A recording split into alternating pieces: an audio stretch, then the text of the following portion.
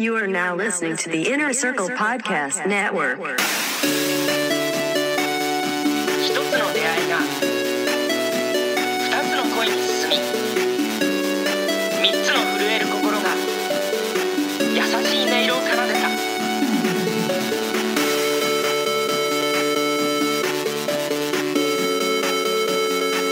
春日京介、15歳。青春してます。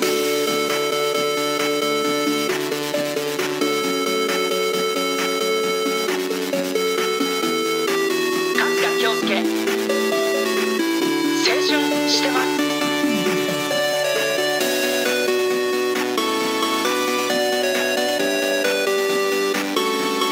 青春してます。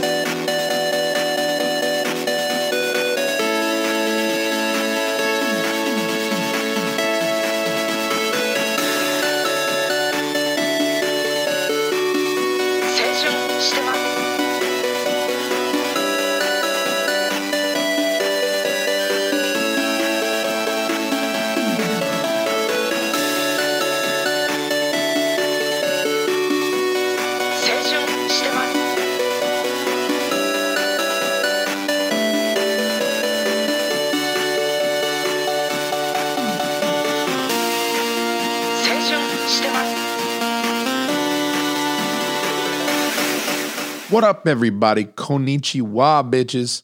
Welcome, one and all, to Abacabo Cafe. This is the internet's own English language Kimagure Orange Road podcast. I am the host of this bitch. Jason Almy is my name. I want to welcome you all to this episode and thank you very much for listening. Today, we're talking about television episode number 34, entitled Roots Panic, Madoka in the Mysterious Homeland. Originally, this episode aired on November the 23rd of 1987. It was directed by Anno Takashi. Anno has only directed one episode previously, and that is episode 19. That's the Island of Forbidden Ripping Off 80s Teenage Movies episode. This episode was written by Terada Kenji, returning from a long stint in prison, or a couple of weeks of a bender. I don't know. It's been a minute since he's written an episode, but he's still the top dog of the writing team here for Orange Road. He's written 15 episodes, including this one. Right off the bat, I got to tell you, I have often wondered, what the does Roots Panic mean? In fact, what does the whole title of this episode mean? I guess Roots refers to the roots of the Kasuga family. They're going back to the ancestral home of the Kasuga family, which is not entirely made clear in this television episode, nor in any other episode of the anime. The manga is a little bit more descriptive of the visit to the grandparents, the Kasuga grandparents, and you learn a little bit more about the homeland and the mystery surrounding it. Here, mysterious homeland. The homeland doesn't really seem very mysterious at all, honestly, compared to the manga, where you get this better world building of their ancestral home. Here, really, it's just Kasuga slapping his hand over Oji-san's mouth every time he almost spills the beans about the power. So, you know, the manga does offer more, and down the line we will talk about the manga. So we'll talk about this chapter, and it'll be many, many months probably before we talk about the manga. So maybe even a couple of years before we talk about this chapter. But there is a little bit more explanation of what makes this homeland so mysterious and how it explains the roots of the Kasuga family powers. But this episode is significant in giving us the first appearance of Kasuga's grandparents, Oji-san and Oba-san. We did see Oji-san in an earlier episode where I talked about OVA number 3. I was a cat, I was a fish. Oji-san does play an important role in that episode, both expository, providing them the magic rope that causes so much trouble in that OVA episode, but also helping to return Kasuga's spirit to its rightful vessel. But here is their true introduction. Here is where all of the original viewers of Orange Road would have first seen Kasuga's grandparents, because They didn't see that OVA until a few years later. In the opening scene, we see a giant log floating by some 20 feet, 30 feet overhead, even over the treetops, so it's floating pretty high in the sky. We see it floating by, presumably one of the grandparents is levitating this log overhead, and that tells us that Kasuga is likely going to be spending a lot of his efforts during this episode struggling to conceal the secret of the power in this episode. And his grandparents are very open about it. They're maybe more of that Kurumi school of who gives a shit if anybody knows we got ESP. They don't seem to care. They're very nonchalant about their ESP use. And the grandparents don't seem to understand why the young people, Kasuga especially, would want to conceal it. So, of course, Kasuga has to use the power to go ahead of all his peers and tell his grandparents not to use the power. So he's got to use the power to tell them not to use the power. It all makes sense on paper, I'm sure. Oji-san, in the very opening minutes of the episode, is already using the power in full view in front of everybody. Hikaru, importantly, Ayukawa, more importantly, in front of Yusaku, and somehow they're none the wiser. He's levitating Jingoro to the cheers of the gang. I mean, Hikaru's losing her mind that Oji-san is able to do this kind of magic, and she thinks it's magic. Conveniently, they all just assume that he knows magic tricks, and it's not a trick. I mean, he's using ESP, but they just assume that it's whatever. This kind of falls in line with episode 25, where Kasuga hypnotized himself into being more forward and more decisive. And he wound up using the power many times over the course of that day in full view of his classmates, and no one assumed he was an Esper or possessed any type of telekinetic abilities. Despite falling off the third floor of the school and then using his power to slow down his descent and even do a little bit of a somersault in midair before landing gently on his feet, the idea here is that Kasuga spends a lot of his time. He devotes a lot of effort to maintaining the secret of his ESP, his family's ESP. And yet, when people see open evidence that there's something up with his family, that they might have some kind of power, they write it off as something else. They don't question him. They don't assume he's got powers. I mean, not until a later episode. Komatsu will make that deduction in a future episode. But by and large, every witness of the power has just assumed that it's some kind of trick, or Kasuga has these ninja powers. I think he said in Hawaiian Suspense that the Kasuga's descended from a long line of ninjas, and that's how he was able to do some cool stuff. When Ayukawa comments that he's able to do some really impressive things sometimes. Now, Oji-san levitating Jingoro is important for one other reason. The animators, for real, took the time to draw that cat's butthole in there.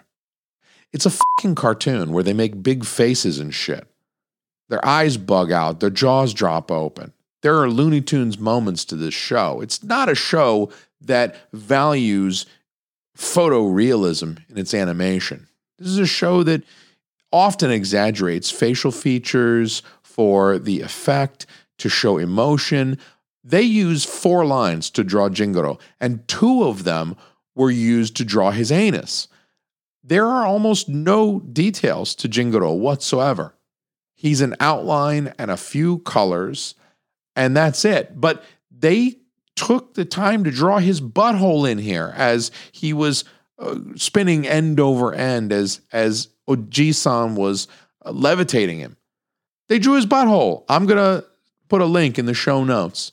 I'll post a picture to my website, and I'll put a link in the show notes so that you can see. They drew Jingoro's butthole. Seems like a very unnecessary detail, and the cat's not even that detailed. It's not like they drew fur on him or something like that. He's got like 2 whiskers and a butthole. Somebody got paid that day. Somebody got paid a day's wage. A human being got paid a day's wage to draw cat butthole. And I'm here for it. Speaking of episode artwork, this episode also features a little bit of inconsistency with the art. Kasuga's hair is depicted as brown in the scene that he's dressing down his grandparents. He's telling them that they have to keep the power a secret and that he doesn't want his friends to know about it. And his hair is brown here, but in the opening scenes, as well as pretty much every other episode, it's a very dark kind of charcoal, maybe not quite black, but pretty close, which is what you would expect from somebody who is Japanese. You would expect a very dark black or near black, kind of dark charcoal hair color. But here his hair is brown, and it's really just this one scene, and then it goes back to being this dark gray or charcoal. I don't know if it's the lighting indoors during this scene or what, but it kind of comes off as inconsistent. I found the backgrounds in this episode to be very nice. There are a few shots, usually establishing shots to show us that these characters are out in the wilderness. They're away from their normal backdrop of this urban environment, which is appropriate for a series like this that focuses on youth culture so much, this urban, sophisticated environment. We see a lot of establishing shots in this episode that tell us that they're out in the woods, they're at the mountains, they're away from the city. And the artwork for the backgrounds and establishing shots is actually very, very nice. But I found the character art to be a little bit lackluster. There are some scenes between Oji-san and Kasuga where neither one is animated really very well, and it's a little inconsistent from previous episodes. Now, speaking of Kasuga lecturing his grandparents on not using the power, this brings up a common theme throughout Orange Road, and that is the idea of intergenerational conflicts, the new butting up against the old, the young people, these young characters like Kasuga and his twin sisters who are beginning to become adults. They're coming into their own as teens, as burgeoning adults. They have opinions and beliefs about the way things should be, and so do the previous generations, and usually that's represented by Kasuga Takashi, but here we see Kasuga going up against an even older generation. That's his grandparents. Oji-san and Oba-san's reaction to Kasuga is briefly seen. Kasuga leaves the room, and the camera lingers with the grandparents for a moment. They regard him as being kind of a pain in the ass.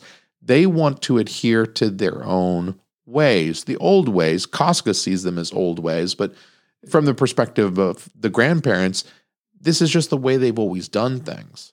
Maybe they're stuck in their ways. I mean, Kasuga might see them as stuck in their ways, but they don't see what the fuss is. Like, who cares if we use the power? So what if we're levitating some things? It's convenient. It's cool, right? We even see some of this old versus new in their relative costuming. Kasuga is dressed as one would expect a 16-year-old to dress. His attire in this episode really wouldn't even look out of place today. It's like hoodie and jeans type of stuff. It's the type of thing you see people wearing all the time, even now, some 40 years later almost. While his grandparents, on the other hand, they wear a far more traditional Japanese attire. They usually do. They're almost always costumed in traditional Japanese attire. Part of the costuming, I think, of the grandparents is about reinforcing their pastoral lifestyle. They're these rural inhabitants of these mountain woods. Maybe it's even meant to make them seem a bit like hicks compared to the more urbane city living Kasugas. But for sure, it's meant to provide this visual juxtaposition between young and old. And so it reinforces that even through the mise-en-scène, the costuming here. It's a bit of a role reversal, too, with the grandparents being scolded by their grandson. Here's this 16-year-old whippersnapper scolding his grandparents. One would think that perhaps they changed his diaper once upon a time. It is a little bit weird to get scolded by a person whose bum you used to wipe. So it's meant to be a little comedic here, too, that the young person is dressing down the old people, and the people who are meant to be these revered family members, the grandparents. We're supposed to honor our elders. We're supposed to respect our elders. I do think Kasuga respects them. I think Kasuga loves his grandparents, but even still, he's kind of bossing them around. He showed up at their house, and he's the grandkid, and he's still kind of telling them what's up and how to live. And so it's part of that theme that I think Orange Road consistently expounds on. And you get the idea that culture's moving in a certain way, and that Kasuga and his sisters and Shikaru and Ayukawa, they're going to be the ones taking over in the very near future, and the old people are going to be taking a back seat. And there's also a nice moment here. It's really rather brief, but it's still very nice. Kasuga, from afar, he witnesses Ayukawa and Shikaru interacting happily. They're both smiling at each other.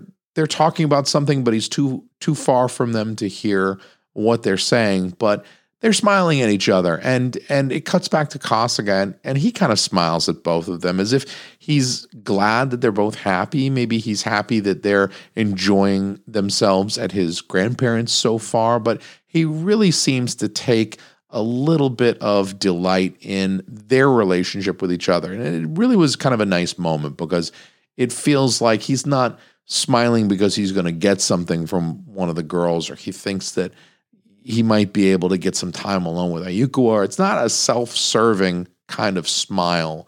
This seemed like a more kind of pure appreciation of their friendship, which I thought was really very sweet on Kasuga's part, and kind of mature of him too, that he's able to appreciate and evidence of his empathetic nature.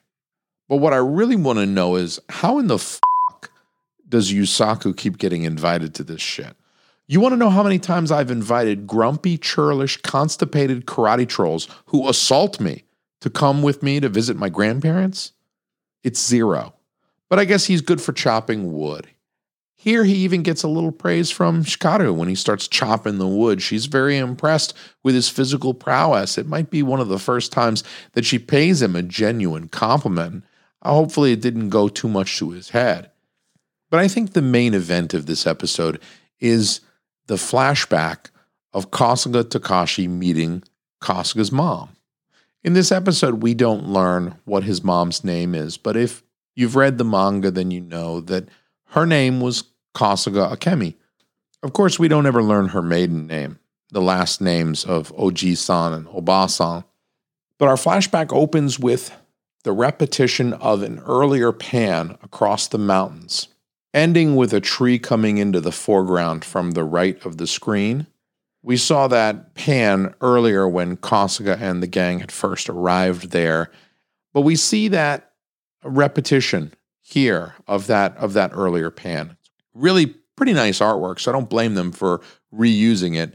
Likely this was an innocuous reuse of art assets for an establishing shot. It makes sense. But nonetheless, it reinforces the cyclical nature of time. The more things change, the more they stay the same. This vista, the view of the mountain and the trees and the forest, unchanged for decades, at least. When Kasuga Takashi came through, it was likely the 1960s. Here, 20 years later, maybe a little bit more than 20 years later, we get the exact same view. A big recurring theme in Orange Road is youth culture, as I've mentioned. It's often expressed as the older characters being made the butt of a joke, like Kurumi or sometimes even Kasuga, Kyosuke using the power against their father, Takashi, or Takashi being manhandled by the female wrestler. There's another good example. This older generation is made to seem kind of silly or foolish, but the lesson of this flashback is that there are some universal elements to life, like young people falling in love. They repeat with each generation. Was Takashi's youth that much different than Kasuga's? Were the 60s that much different than the 80s? Give it another generation, and the answer is no, in my opinion. In another generation, the 60s and the 80s will both be just ancient history.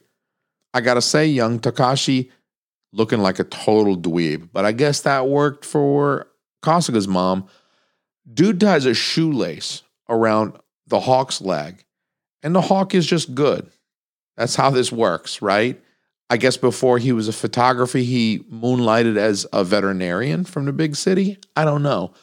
Hurt bird, tie a shoelace around its leg. It's good to go. The idea that it couldn't fly without a shoelace tied around its leg doesn't make a lot of sense to me, because even if the leg was injured, even if the shoelace did something, it didn't do shit for the wings. That bird could have flown. If it could fly after the shoelace was tied to its leg, it could have flown before the shoelace was tied to its leg. I don't understand, but you're not supposed to ask this question, so I'm going to stop now.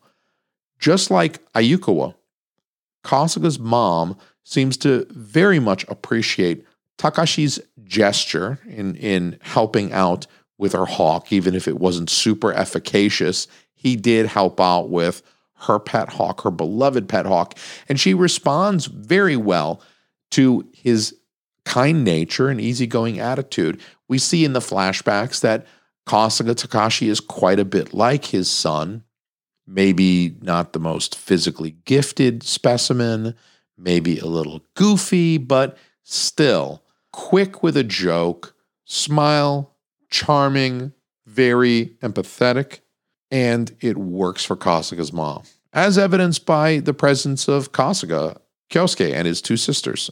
Otherwise, they wouldn't be here. Also, interestingly, it seems like Oji-san did not like the idea of his daughter marrying a non-Esper, if we take his story as 100% truthful. Of course, there is the idea that perhaps Oji-san is not the most reliable narrator, and some of the story may not be 100% factual. It might be embellished in certain ways, but if we do take it as being truthful, then you see that he initially resists Kasuga's mom marrying Kasuga's dad because Kasuga's dad is an outsider. But at the same time, we never see any Espers that aren't blood relatives of the Kasugas, by Kasuga's mom, of course. So it's really hard to say that Kasuga's mom had any real option of marrying another Esper. Or she had to marry a normie if she was going to marry at all, right? I think it's a wise choice on the part of Matsumoto for the manga, as well as the filmmakers here, to not include any other Esper families. Don't bog this thing down with 10 other Esper characters. We've got enough Esper characters already with Kyosuke and his sisters. We've got Kazuya. We even get Akane in the OVA. So we have plenty of these Kasuga family Espers that get introduced at various times. We don't need a wider Esper community. And so I think it's wise of them to leave it just at the Kasuga family, but implicitly, that means that Kasuga's mom had to marry a non-Esper, and so why not Kasuga Takashi? We don't see that Oji-san has any other prejudice against Kasuga Takashi, other than the fact that he's not one of them. He's not an Esper. He's a normal person. And so that seems to be a particular prejudice that Oji-san did not remain committed to. It seems to be a prejudice that he has gotten over in the intervening years, because he doesn't show that prejudice at all in any of his appearances in the present day. And without much in the way of a transition, we go from the end of Oji-san's story to an expert depiction of why you don't take house cats camping. The raging river becomes a threat to Jingoro and then to Ayukawa when she slips in. The mountain was a threat to Takashi some decades earlier. And so there's a theme of this non-Esper outsider from the big city that's also a love interest being saved by one of the Espers who is, at the very least, familiar with the terrain. Somebody who belongs there, somebody who their homeland is there. So again, we get this theme of history repeating itself. It's reinforced here. Kasuga saving Ayukawa in the way that Kasuga's mom likely saved Takashi when he was on the mountain trying to get the snow. And after Kasuga's daring rescue, Ayukawa is out cold. She's unconscious. Lord knows where the fuck Jingoro is. And the background music gets all romantic because he's looking at how wet she is. Kasuga, that's not how it's done. A cut back to a tight shot of Ayukawa's face depicts water running down her cheek. That tells us that she's still quite wet from her bath in the river, and it's late November, so it's fairly cold. Of course, Kasuga can't bring himself to undress Ayukawa. He labors over the decision for a little while. Should he undress her? He knows that he needs to help her dry off. He doesn't want her to get sick, but at the same time, he doesn't want to be a creeper, and he feels uncomfortable undressing this person. I don't blame him. She ends up waking up. She ends up side-eyeing him like he's Bill Cosby. Ultimately, she's fine, and she didn't need Kasuga changing her wet clothes for her anyway. So I guess he made the right decision of not getting her nude because there are really no consequences from her quick dunk in the river. And you know what I like to do after almost drowning? You guessed it. Go to a festival. Oji-san and Oba-san's proximity to this festival means that they must live near a small town or village that's otherwise populated because we see a whole bunch of people at this festival. Ayukawa correctly intuits that Oji-san's earlier story was about Kasuga's mom and dad, and she says she thinks that Kasuga's dad really meant it when he said that he was saved by Kasuga's mom. She believes that part of the story. She takes it literally. Now, she shouldn't know at this point that Kasuga's mom likely used ESP to help out his dad. But she ends by saying that women want the men they love to be successful, which is phrased that way because it's meant to be her own veiled commentary on her hopes for Kasuga. And Kasuga does win her that weird-ass Kappa doll that's not even remotely cute. I don't give a fuck what Ayukawa thinks. That thing is ugly.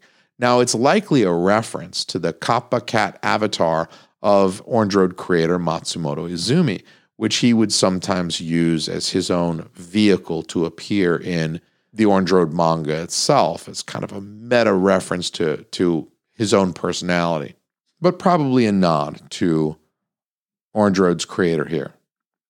And so I think a lot of this episode is meant to make Kasuga seem kind of silly or maybe weird for constantly stifling his grandparents to prevent them from spilling the beans on the secret power. That's sort of the stuff that wears a little thin for me. I never found that type of thing super compelling, but what I do like is that this episode is also about family history and the gang, especially Ayukawa, getting to know Kasuga a little bit better via his family. And as much as we tend to focus on Ayukawa being standoffish or holding people at a distance, not letting people get close to her, Kasuga does the same thing.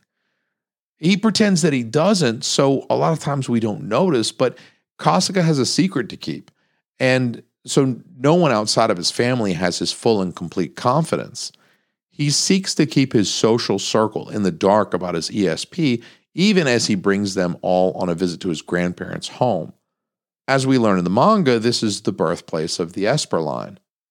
I also like it because it's an episode in which Ayukawa's sense of closeness to Kasuga is enhanced, both through him saving her life as well as her getting a look into his past. She gets to know him a little bit better because she gets to see where he came from and meet his grandparents and hear the story about how his parents fell in love and got together. Let's also thank Allah, Krishna, the sweet baby Jesus, and Martin Luther King Jr. for a respite from Komatsu and Hata in this episode. And I would like to thank you, not so much Allah, Krishna, the sweet baby Jesus, or Martin Luther King Jr., but you for listening to this episode. I would also thank you if you went over to patreon.com/Team Almy and became a patron of Team Almy Studios. Of course, you'll receive bonus content that nobody else gets. You will also get something in the mail from me, regardless of what tier you sign up for. I'm sending you something in the mail, 100%. Also, you'll get access to Shit Happens When You Party Naked. That's my other podcast. That's a Patreon exclusive because I offended too many people with that podcast. So it is what it is. I really appreciate those of you who are patrons. Thank you very much. Your Christmas card is coming very, very soon. I also want to encourage everybody else to go listen to Creatures of the Night. That's my other podcast, my third podcast, my fourth podcast. I don't know. Creatures of the Night. It's fun. It's wacky. It's wild. We talk about paranormal stuff, a little bit of conspiracies, like did the CIA kill JFK? We might be talking about that next. I'm going to put a link in the show notes to Creatures of the Night for you. So please check that out. I appreciate you very much. I also want to say thank you very much for listening to this episode. Everybody that clicked play, I appreciate you. If you haven't yet, leave me a review. If you're listening on Apple, iTunes, any podcast player that will let you leave a review, please do so. I appreciate it very, very much. And to show my appreciation, I have a cover of Orange Mystery. My brother Cody Myers, who hosts a French language Orange Road podcast, which I'll also include a link of, turned me on to this song. It is a cover of Orange Mystery by a guy named Mike Anime Rock. I'll include his YouTube link in the show notes as well. It's just going to be a wealth of links in the show notes this week. But I want to play for you guys this cover of Orange Mystery. It's as if Orange Mystery was transposed from a high 80s bop to an early 90s grunge track. So check this out, and I'll see you guys next week. Thank you very much for listening.